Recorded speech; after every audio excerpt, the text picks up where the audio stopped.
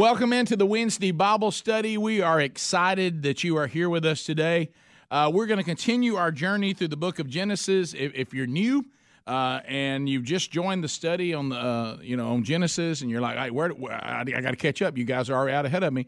You can go back and find those archives. Either if you're watching live right now, you can find them on this YouTube channel.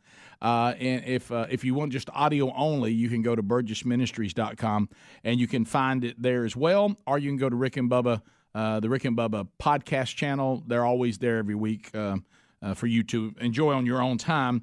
And realize, too, that some of you may want to go back and find old stuff. Same thing, same places I just told you. You can go back and find old series or things like that. Let's before we open in prayer and jump in, and we'll be in Genesis chapter 6 today, and we'll work our way a little bit into 7. But a couple things next weekend, February the 18th and 19th, we've got men's conferences and we've got man churches going on in many different places. So let me just kind of run that down for you. First of all, if you want to come to the Pursuit Men's Conference, that'll be coming up next weekend. If you want to come to the Pursuit Men's Conference, we started that 3 years ago. This is year 3. You can be there, but they're not going to have any tickets at the door. The way the Civic Center is set up and some of the new things everybody's doing, go register there at themanchurch.com or rickandbubba.com. Click on the link, register how many people are coming, and when you get there, you'll come in, we'll have your name, we'll give you armbands. That's how it's going to work. So there won't be any tickets at the door. Now, you can do it all the way up to the 17th. That's fine. But if you want to go ahead and get that done, you can. So that's Pursuit Men's Conference, Dothan, Alabama, Dothan Civic Center. I'll be speaking with Jonathan Evans, Andy Blanks from themanchurch.com, and also Charles Billingsley. Charles Billingsley, our friend, will be leading worship. So that'll be going on in Dothan, Alabama. Now, if you want to stay in North Alabama, Oaks Bluff, Alabama, next weekend, also another men's conference. And Helmsy from the Rick and Bubba Show and themanchurch.com will be there. Lance Ingram from the Rick and Bubba Show, he does the character Dr. Lou. He'll be there speaking. Also, Sid Bream will be there speaking from Atlanta Braves fame, and also from the Atlanta Braves, and then went on to even play at Auburn, has an interesting story. Tyler Stovall will be speaking. Now, that's called the Men of Iron Conference. That'll be at Cross Creek Community Church in Oaks Bluff, Alabama, also the 18th and 19th. Scottsboro, Alabama, at First Baptist Church, Scottsboro. Next weekend, you can also go to 2 man churches. It'll be kind of like a man church conference. You'll have a Friday night man church, and Mark Garnett from the man church team will be there. And then the next morning, you'll have Brian Gunn also from the team, and that's First Baptist Church, Scottsboro, Alabama. All 3 of those are next weekend. So if you'd like to find out more about that. Now, if you can't get to any of it, and Opelika, Alabama is a better opportunity for you, well, then on the 17th, that's the Thursday night before we get into all these conferences, there's a man church going on at First Baptist Church, Opelika, Alabama, and Jonathan Evans will be speaking there, and they'll be kicking off their small groups, getting into our 3rd curriculum. And that's another thing I want to tell you about. The 3rd curriculum is coming out probably within the next 3 weeks, Adler, I think something like that. It's going to be coming out. It's called Be Disciples. It'll be another 40-week curriculum to go to the 2 that we already have. We have 3 of those at themanchurch.com. It's 40 weeks for your men to get into small groups. We have the Pursuit. That's a pursuit of Christ-centered masculinity. We have Real Men of the Bible. That's 8 different men of the Bible, 5 weeks on each one. And now the new one coming out is called Be Disciples, and it's 8 different characteristics that should be found if you claim to be a disciple of Jesus. And it's it's a great curriculum too, and we'll add that to the 2 that we already have. And then there's all sorts of resources for you if you're trying to reach and disciple men, or you want to grow personally as a man of God. You can find all that at themanchurch.com. So let's open in a word of prayer, and let's dive in and find out what the Lord has to say today. Lord, thank you for today. Thank you for these opportunities. Let's go ahead, men in the room and ladies and gentlemen all over the country and even around the world. Let's pray right now for all these things that are going to happen next week. I mean, these are opportunities for men to be coming from all sorts of places. A lot of unchurched men will be going into these conferences and these services. And let's pray that they hear from the Holy Spirit, and the Holy Spirit breaks their heart, and they get their relationship right with you, Lord. That they'll repent of their sins, they'll leave faith in themselves, and they'll place their faith in you.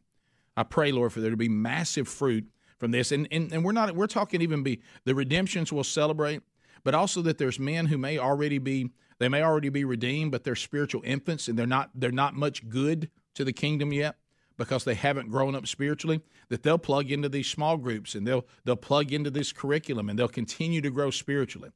Just pray there'll be a revival in men that will come out of all this going on next week and the things we've got coming up the rest of the year. And today, Lord, help us to hear from you clearly as we look at the person of Noah and walk our way through your holy word. In your holy name we pray. Amen. So it's good to be here, good to jump in. If you have your Bible, something with your Bible on it, let's go to Genesis chapter 6. Now, we were in 6 last week. We finished all of 5, and we got through verse 8. We're going to pick up in verse 9, and we're going to attempt to work our way all the way through the rest of chapter 6, and then we're going to go into the first, if we can get there, the first 5 verses of chapter 7. So let's start with chapter 6 and verse 9. And let's look at what the Scripture tells us. These are the generations of Noah. Noah was a righteous man, blameless in his generation. Underline that. Blameless in his generation. And then underline this. Noah walked with God. Now, you see right out of the gate that we're going to start these verses, and who's the focus going to be on? It's going to be on Noah. He is depicted as a man of godly integrity. Now, I want you to notice real quick here that he will be contrasted with the evil that is around him, and this is the part we got to get. He is in a time that is so wicked and so evil that we know that God, and we're going to find that out this week, is about to destroy every breathing thing on earth. It's all about to go, okay? So he's wanting us to look at Noah, and this is what we got to apply to ourselves. If you're in this room or you're watching this or listening to this, man or woman, we need to ask ourselves, when God looks at the evil of the world and the society we're in right now, does he look to us and see us the way he saw Noah? Because really what Scripture is saying right here is Noah's not like the rest of the world. He's nothing like them. And he's gone so far with this that he is being, the accolade that he's getting as God inspires Moses to write this down, he's saying Noah was a righteous man, blameless, in his generation. It doesn't mean that Noah's doesn't have any sin and Noah's never done anything wrong. We're going to see some things when he gets off the ark that are going to be kind of confusing, honestly, and we're going to work through that a little bit. He's not a perfect man, but what God is saying is he's not like these other people. His relationship with me is different than everybody else has rejected me. He and his sons and their wives have not. And he's blameless in his generation. And the question we have to ask, would God see us the same way in this generation? I mean, would he look at us and say, no, not these guys, not these women, for those of you that may be watching and listening somewhere else. So when you think about these words that are being said about Noah, I start thinking about Enoch again. Well, who's his great-grandfather? Enoch. So here's Noah, the great-grandson of Enoch, and we see that Enoch has done his job apparently so well, and of course also Noah's dad Lamech. They've done the job that Noah seems to be living the way that his great-grandfather did. That this seems to be going on. Now we discussed this after the study last week, and I appreciate it being brought up. You know, the question we have to ask is, have we really done what we're supposed to do? But it is absolutely true, and this point was not made last week, and I'm going to make it this week. It is also true that sometimes we do everything we're supposed to do, and our children or grandchildren just reject it. So I want to make that clear. When I was talking last week about have we done our job, I wasn't saying that if you do your job, they'll always turn out the way they should. What I was saying is if they've turned out the way they shouldn't, is it your responsibility? Did you not do your job?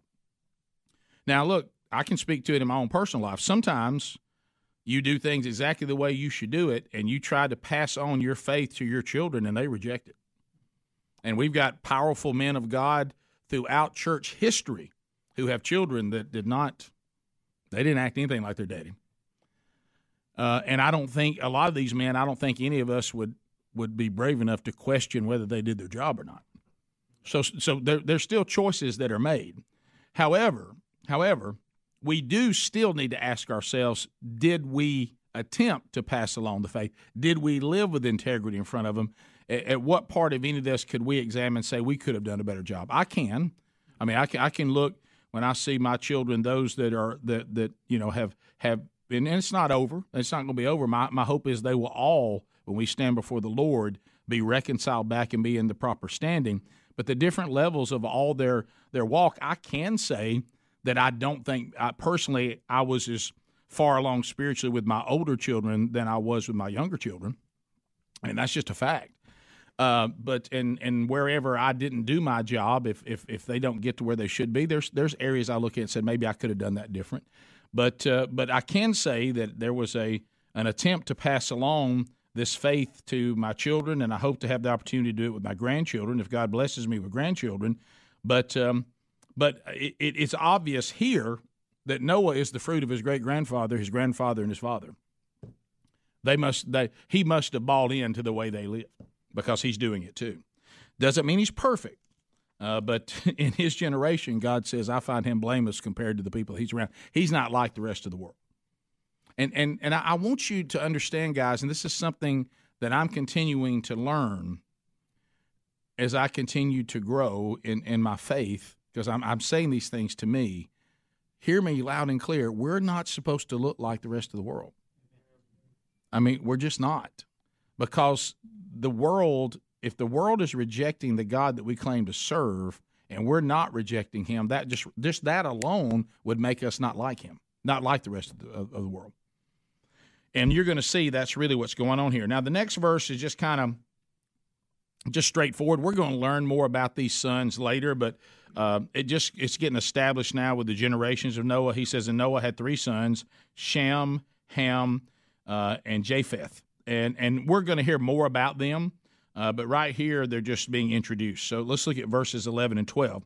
And this is really, really good here, because this is Moses, inspired by God, establishing what was going on. And there's some words here in our language I want you to underline if you have your Bible or you're taking notes. Verse 11.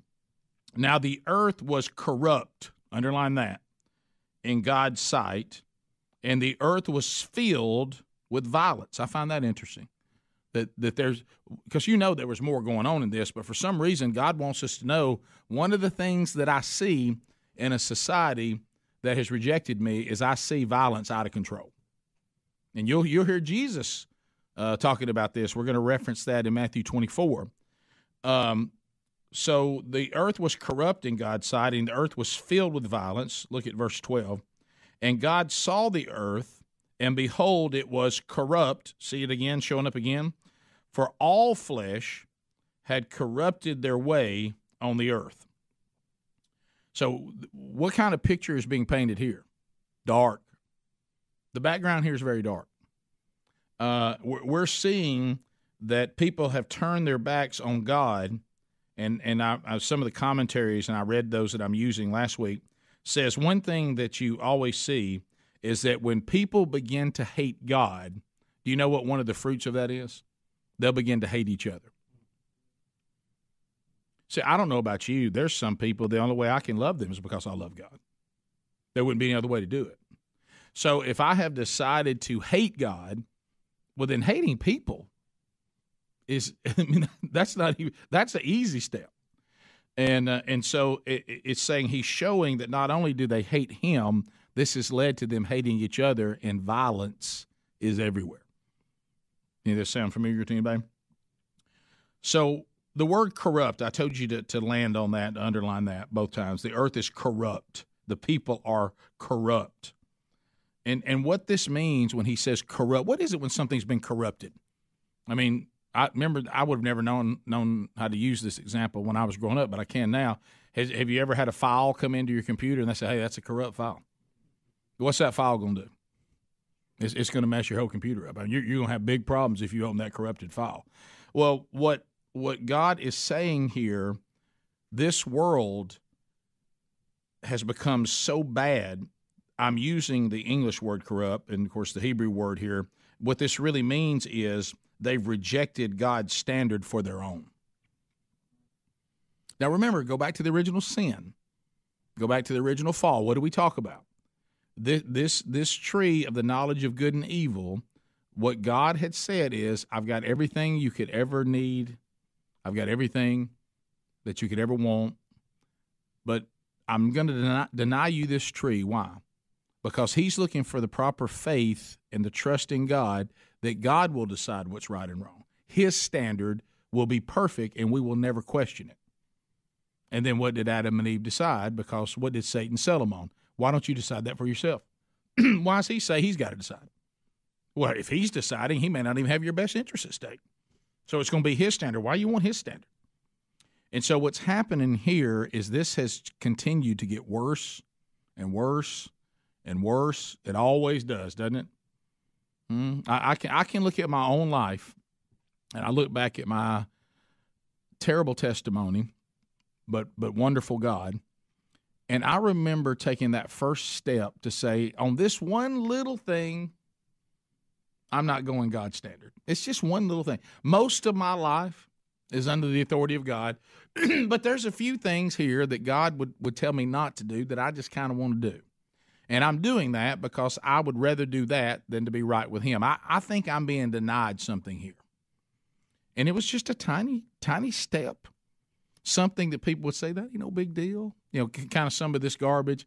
Look, your kids are going to drink. That's a foregone conclusion. They're going to get drunk. Your kids are not going to be sexually pure when they got married. You got to be kidding me. You think your kids are going to stay sexually pure? You better go ahead and hand out the condoms, and you better go ahead and let them come over to your house to drink. This kind of stuff.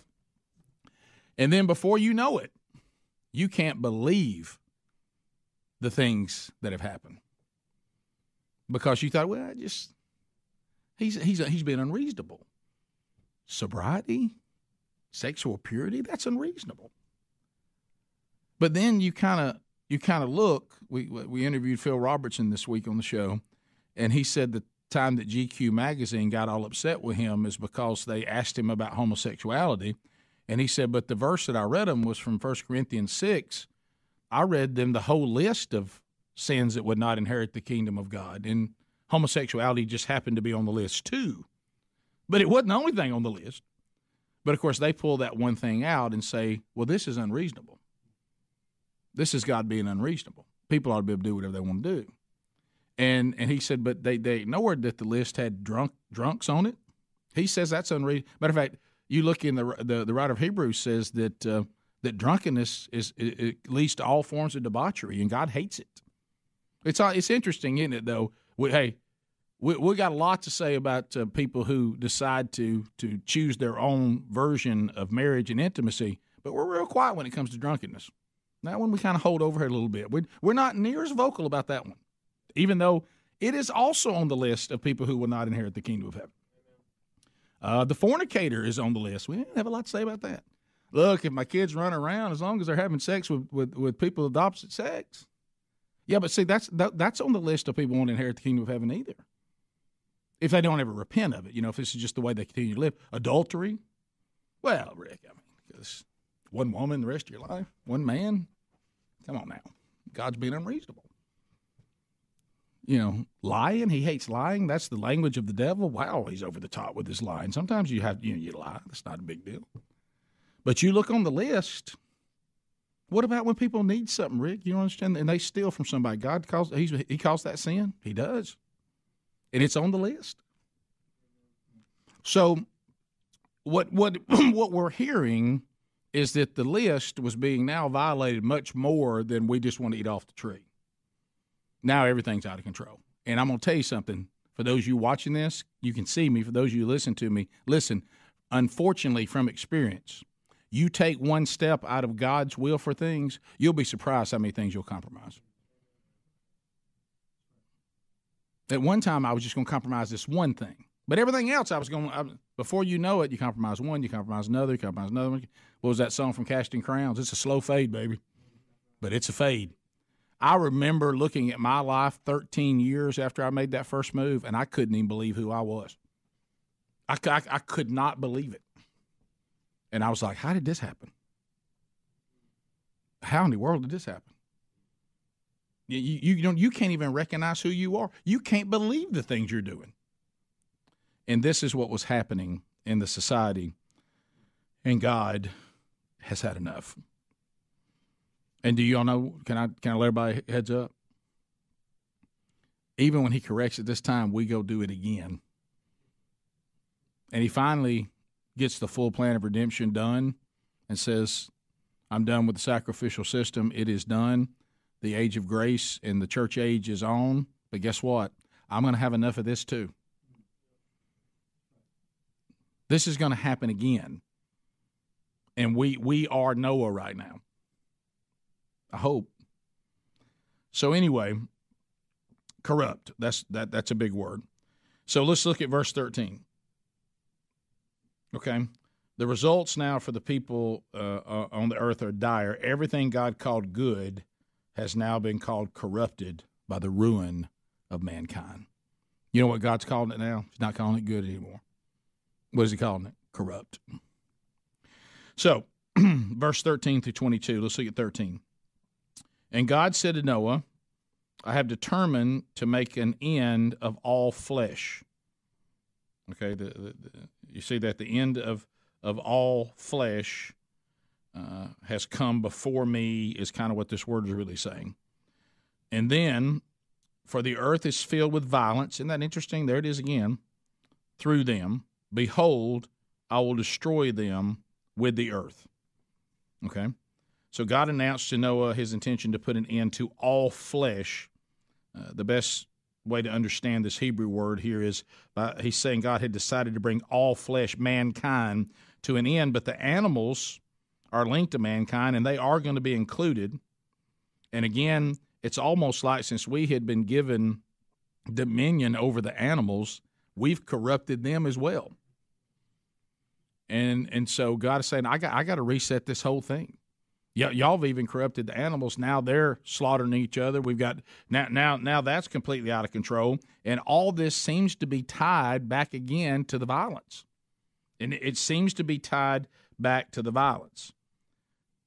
And so it's almost like when we go back to what we studied at the first part of the chapter, it's like, have you ever had the term, you ever had said this before, it happened in your life, or maybe you had a relationship in some way, shape, or form with somebody, and it was kind of in trouble, and then all of a sudden somebody comes in and says, well, let me tell you what they did today. And what do you say? That's the final straw. Apparently the final straw was this thing with the Nephilim. The final straw for God was these angels, as Jude said, that left their dominion, and they went after the human women. It's like all this had built up, and then that was the final straw. And so God is talking about what's going to happen now. And when you look at some of the things that this unholy union in verses 1 and 2, it just seemed to send God saying, now I'm going to do it. Here comes the plan. Now, verses 14 through 16, man, we can go, man, in all kinds of ways here if you want to. Man, there's commentary about, and rightfully so. I mean, this is the great I am. This is the beginning and the end, and he decides that he's going to be an architect, and he's going to lay out this floating giant thing that he wants, and he's a God of order, so the way he wants it built is extremely important. Now, you're going to see it's got functionality. He's also saying by what we got to do, it's got to be built this way in order to be able to do it. But there's a lot going on in this instruction from God. So here comes God talking to Noah, and he says, first of all, make yourself an ark of gopher wood. Boy, gopher wood, did you know this phrase only appears in the Old Testament? We don't find this gopher wood thing anywhere else. No one knows what it is.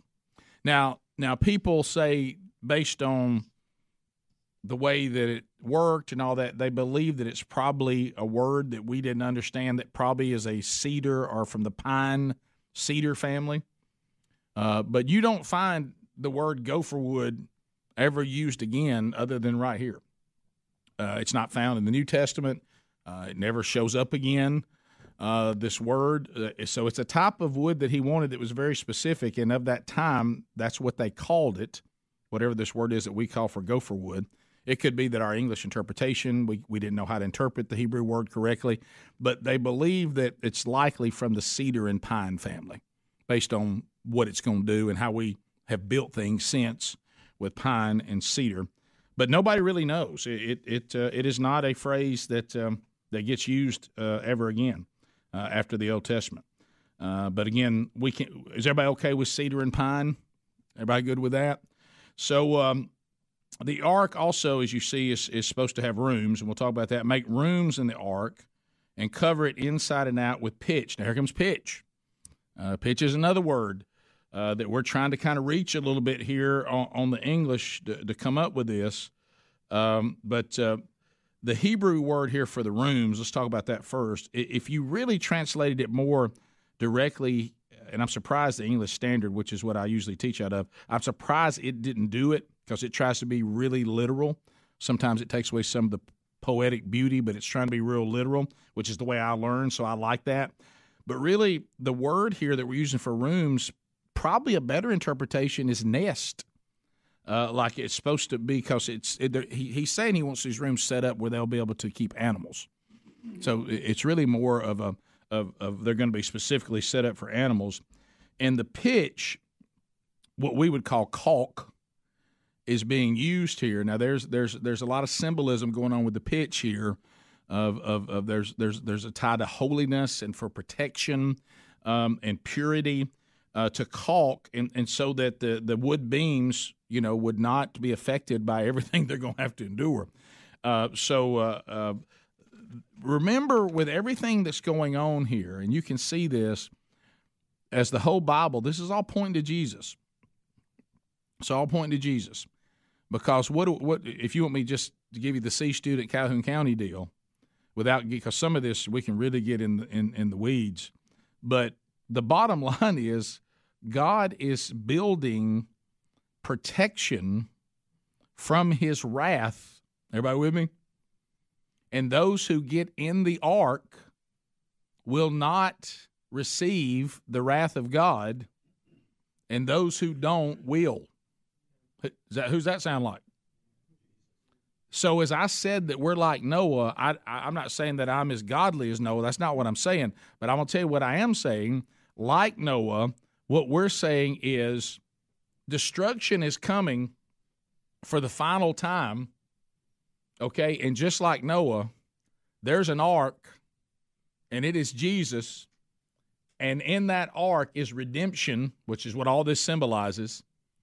In this ark is redemption and reconciliation back to God. And what does Paul tell the church at Thessalonica for those that are redeemed? They will not receive the wrath of God. Does that sound familiar? That's what this is.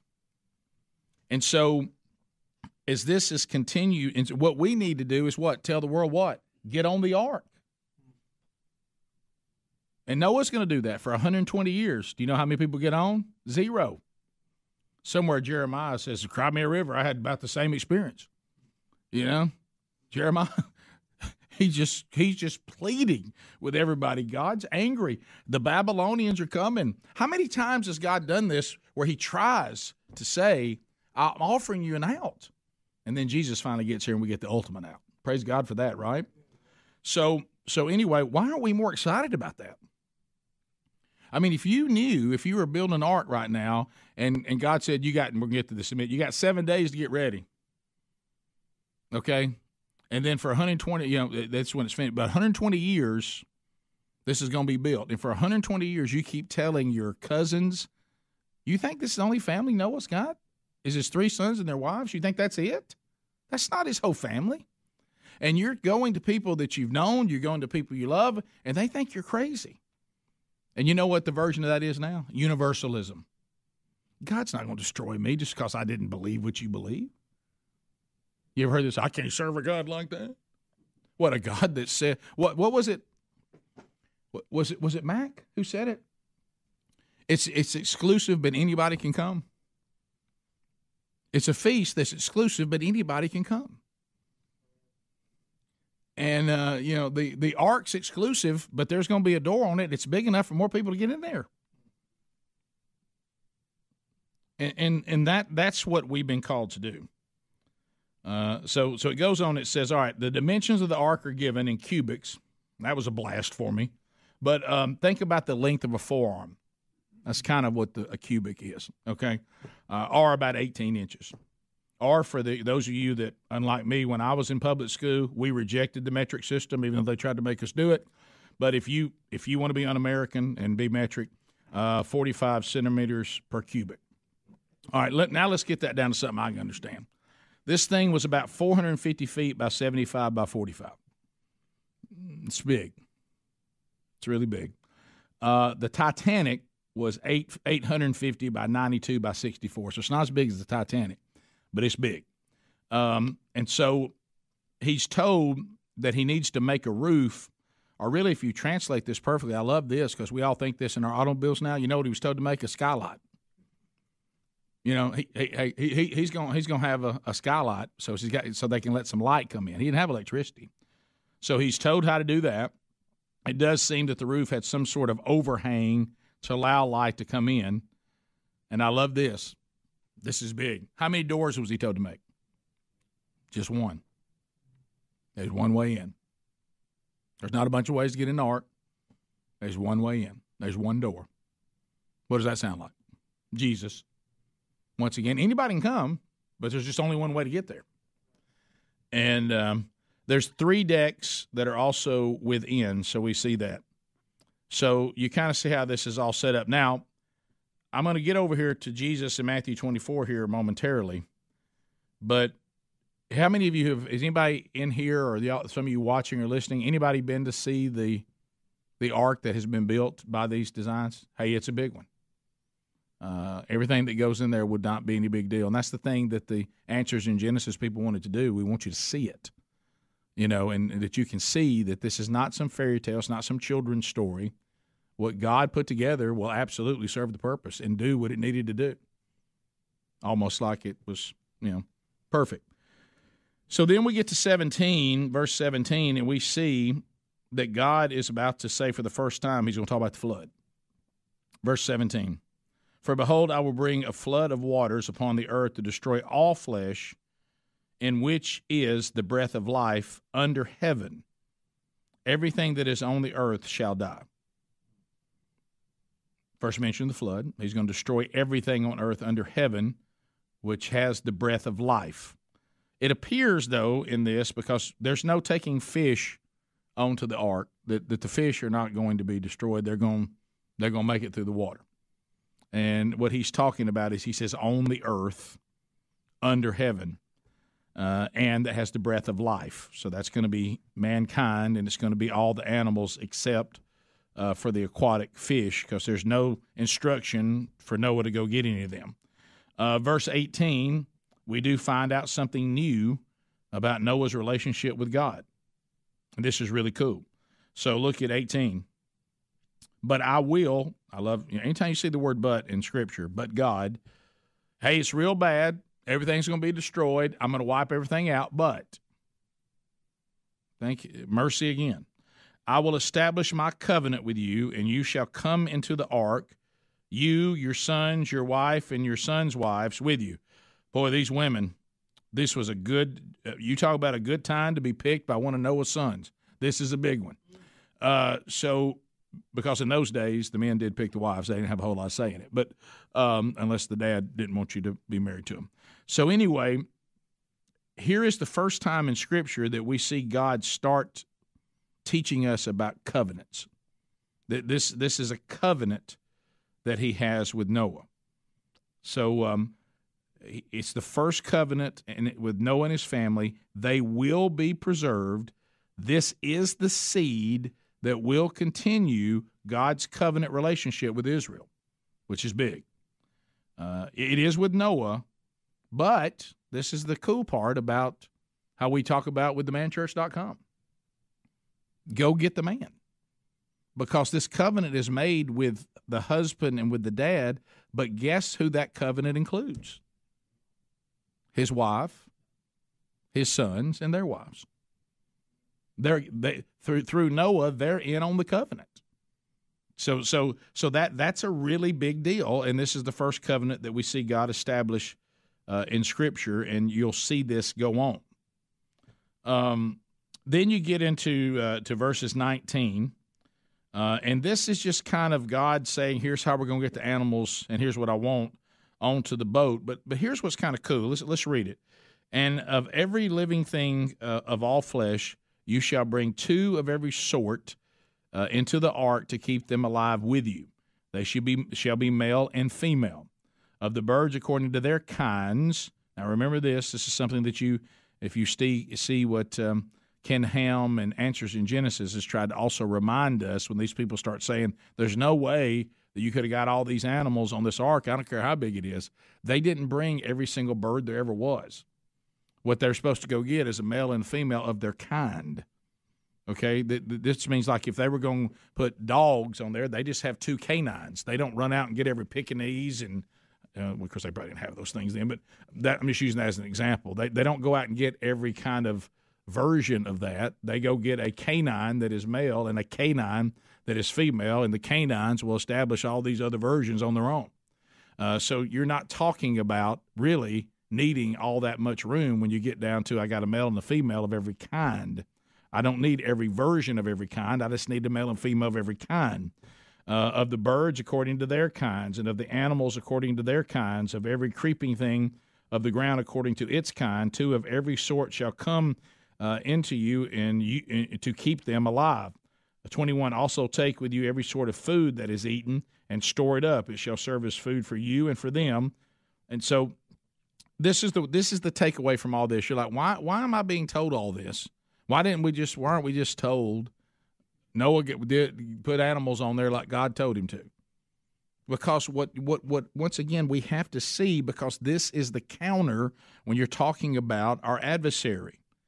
This is showing you that we serve a God of order. He is laying out an orderly fashion. This isn't chaotic. This isn't chaotic in which he wants the animals loaded. This is how I want them loaded. And this is the thing that I love this too. Sin may have brought chaos, but God is a God of order. And then I look in verse 20 when he says this, and I like this, of the birds according to their kind, and of the animals according to their kind, of every creeping thing on the ground according to its kind, 2 of every sort shall come to you to keep them alive. You know what he's saying? You don't have to go round them up. I'll bring them to you. I just want you to load them the way I said to load them. He didn't say, now, you better hurry. You got to get out there and find them. Noah didn't have to go out trapping and, bring cages and set up nets and all this stuff. This is a supernatural event, and God says, look, I'll take the animals to you, but this is how I want them loaded. They'll come right to you. Don't you love that God carries the heavy work? I mean, that's it. Because I would have been interrupting God. Whoa, where am I going to get all these animals? And God's just like, hey, hush and let me finish. I'm going to bring them to you. Okay, well, that's good. I just want you to load them the way. And, hey, now you do need to get enough food in there for all of them. So on how you're going to feed yourself and how you're going to feed them.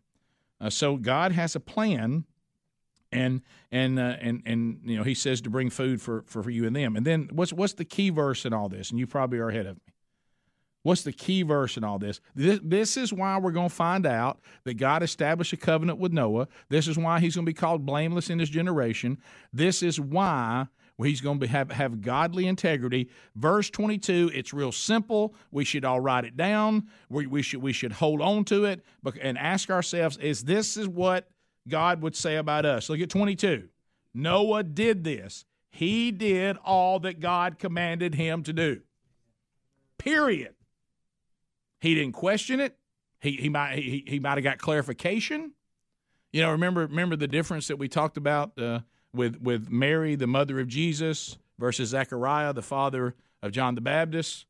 I mean, he tells him, John's coming, and Zechariah starts saying, well, that can't happen. My wife is too old. She's barren. Hey, you must be mistaken. And, of course, God takes his voice away and says, okay, But he didn't do that with Mary because all Mary said was she wanted clarification. How's God going to do it? She didn't say, well, he can't do that. I'm a virgin. She said, how's it going to happen since I'm a virgin? That's different. Noah may have said, now tell me how we're going to get all these animals on here, but whatever you tell me to do, that's what I'm going to do. See, it's all right to ask God how he's going to do it or show me how to do it. But what we don't do is not do it. And so Noah he didn't do it his way. He didn't say, this is what God said, but that sounds unreasonable to me. I got another way to do it. He didn't say, well, I don't know about birds. My goodness, birds. I don't fool birds. He didn't do that. I got to go find food for all this? Well, how am I going to do that? He did it. Why only one door? I'm going to put a door in the back. I don't know why we got one. That sounds more like us, doesn't it? Well, I don't know. God didn't know what he's doing. How many times, I can tell you too many, embarrassingly, the number of times. How many times has God clearly said how he wanted something done, and you said, I think I got a better way to do it. I want you to remain sexually pure until you get married. I mean, I'm going to get married eventually, and then maybe that way I'll be okay with you, but I don't know about that. I mean, you talking about like nothing. I mean, like, that just sounds unreasonable to me. And you know what we're saying is being in proper alignment with you sounds like a downer. Sin is what sounds like fun. That's a blasphemous thing to say, isn't it? But we don't look at it that way. Do we look at it as something, man, ain't no big deal. Ain't no big deal. As long as I get some kind of thing that'll float and we get most of the animals on there, surely that's enough. But that's not what, I mean, I would have been thinking like, I don't know about the lizard. I ain't putting no lizard on there. I don't like lizards. No, what he said is what? This is what you told me to do, and the scripture tells us what? Noah did it exactly the way God said to do it. He did all that God commanded. And most of us, if we were honest, Rick Burgess, embarrassingly, I don't know if I want to do all God commanded, but I'll do some of what God commanded. I don't know about all. But that's not what it says about Noah. It says he did all that God commanded. And what we do a lot of times, even those of us that claim to be redeemed, I'll do some of what he commanded. But I won't do all. Because that might actually cost me something. That might be difficult. But that's not what Noah did, and that's why Noah was picked out of the generation and called blameless. Now let's look at chapter 7. Then the Lord said to Noah, go into the ark, you and all your household, for I have seen that you are righteous before me in this generation. So he is inviting Noah into the boat. You realize that his obedience is going to give us a do-over. I mean, this could have been the end of it. Adam did not obey the one thing that God told him, and Noah obeyed all the things that God told him. A new world is going to come from this flood. If you have your Bible, let's go over to 1 Peter. Let's go to 1 Peter, and let's look at chapter 30. I mean, chapter 30, verse 30. So we're going to be in chapter 3. I'm sorry, verse 20, not 30. And here's what Peter said about these events. I'm going to start in 19. Wait a minute. No, this is the wrong one. I'm sorry. I'm in the wrong one. This is what we did last week. I'm sorry. Turn over to Matthew 24. I'm in the wrong verse. Matthew 24. And then I want you to see what happens here. Then I'll come back to that in verse 20. So this is Jesus talking about the end times, okay? Now they're asking Jesus, when is this going to happen? And we want to know more about this. And I want you to look in verse 39, and I'm going to read a little bit above that, but we'll get down to 39. He says in 36, but concerning the day and the hour, no one knows, not even the angels of heaven, nor the Son, but the Father only. Look at 37. For as were the days of Noah, so will be the coming of the Son of Man. Look at 38. For as in the days before the flood, they were eating and drinking, marrying and given into marriage until the day, and we're here now, when Noah entered the ark. 39. And they were unaware until the flood came and swept them all away. This is big. So will be the coming of the Son of Man. I can tell you the number of times that I have looked at this, and it wasn't until I was studying this here that it hit me what Jesus is really talking about there. Again, back to 1 Peter chapter 3, verse 20. Because they formerly did not obey when God's patient waited in the days of Noah, while the ark was being prepared, in which a few, that is, 8 persons, were brought safely through the water. You know what these two verses are telling us, and this is what God is saying at the end of chapter 6 and now into the invitation of Noah in 7? This is good, and we see it now. Jesus is saying, my Father has made it clear that his wrath is coming on the unredeemed. And just like in the days of Noah, when the warning was given by Noah, and my Father gave them 120 years to get on the ark, their response to this warning was to continue on with their lives like it was no big deal. They just continued to want to live their lives the way they always had, and they just kept going through the days like it wasn't no big deal. And the flood caught them unaware, not ready.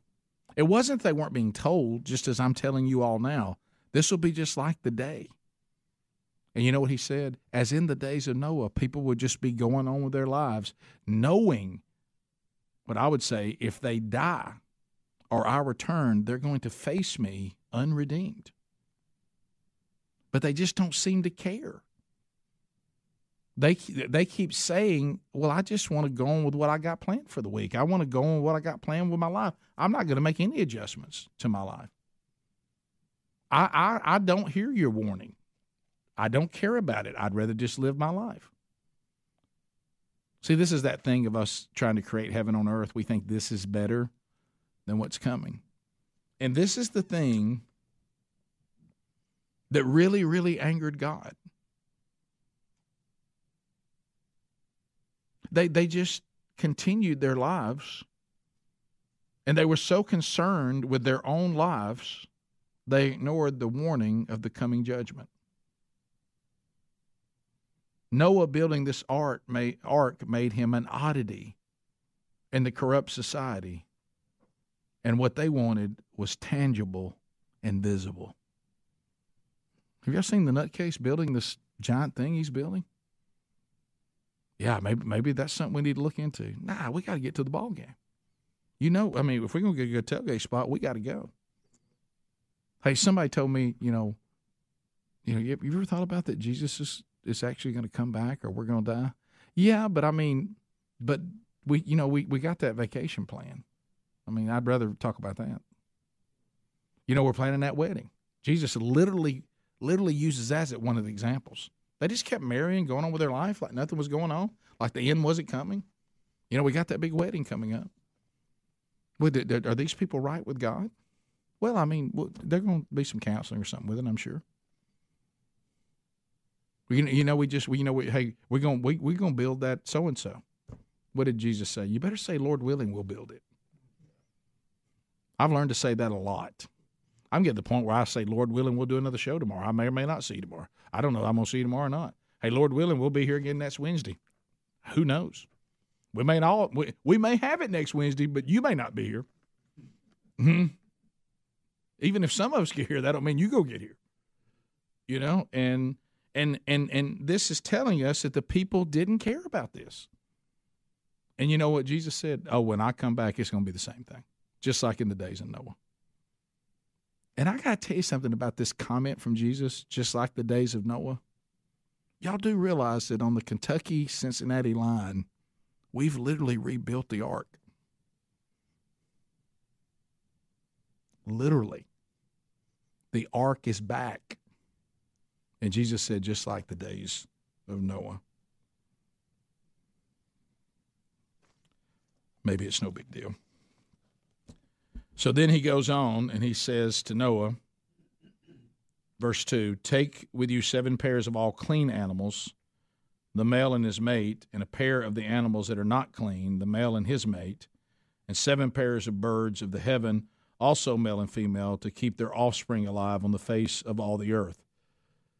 For in 7 days I will send rain on the earth 40 days and 40 nights, and every living thing that I have made I will blot out from the face of the ground. I think y'all know what's going on with the clean animals. This is not really complicated. Look, this is God setting up his sacrificial system that's continuing. You know what he's saying? Be sure you take animals on the ark for sacrificing to me, and keep some with you when you get off, because that's going to continue. Until Jesus returns, we got to continue that. You know, until Jesus comes in and redeems the world, the sacrificial system has to continue to go. So be sure you get on the ark the things you're going to need to make those sacrifices to me. And we know Noah does that right when he gets off the ark. He also does something else that we'll really have to unpack. So God gives the timeline for the plan of destruction, and he tells him once the ark is built, when it was finished, what did he say? He got 7 days. There's that number 7 again. What is the number 7? Completion. Perfect. Hey, Noah, you've built this for 120 years. Nobody came, but you get your family ready. You got 7 days, and then the rain's coming. And then, look at verse 5. Here he is again. And Noah did all that the Lord had commanded him. He didn't say, hey, I noticed up here, now you got me doing 7 pairs of birds. I thought we was just doing 2. What's the 7th thing? He didn't question any of it. And I think that's where we have to close, because there it is again, and I hope that's underlined. We see that twice after instruction had been given to Noah, we see the phrase about Noah that God wanted us to know, and Noah did all that the Lord had commanded him. What did Jesus say in John 14:15? If you love me, you obey my commands. Did he say, if you love me, you obey some of my commands? We hear Jesus saying things, and obey all that I have commanded you. We find that in what? The Great Commission. We're supposed to go and make disciples, and what's the next thing he told us to do? And teach them some of what I commanded you, all that I have commanded you. And just like I said with Enoch, and I'm speaking about myself,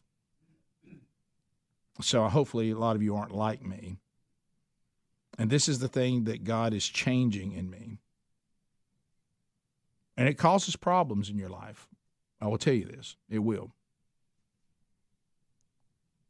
I repent of thinking that the Enochs of the world and the Noahs of the world, that their standard is too high.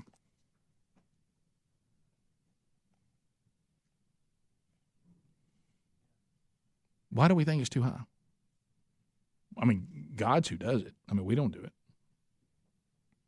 So God can't make us into people that do all that he commands us. He just said you can't do it.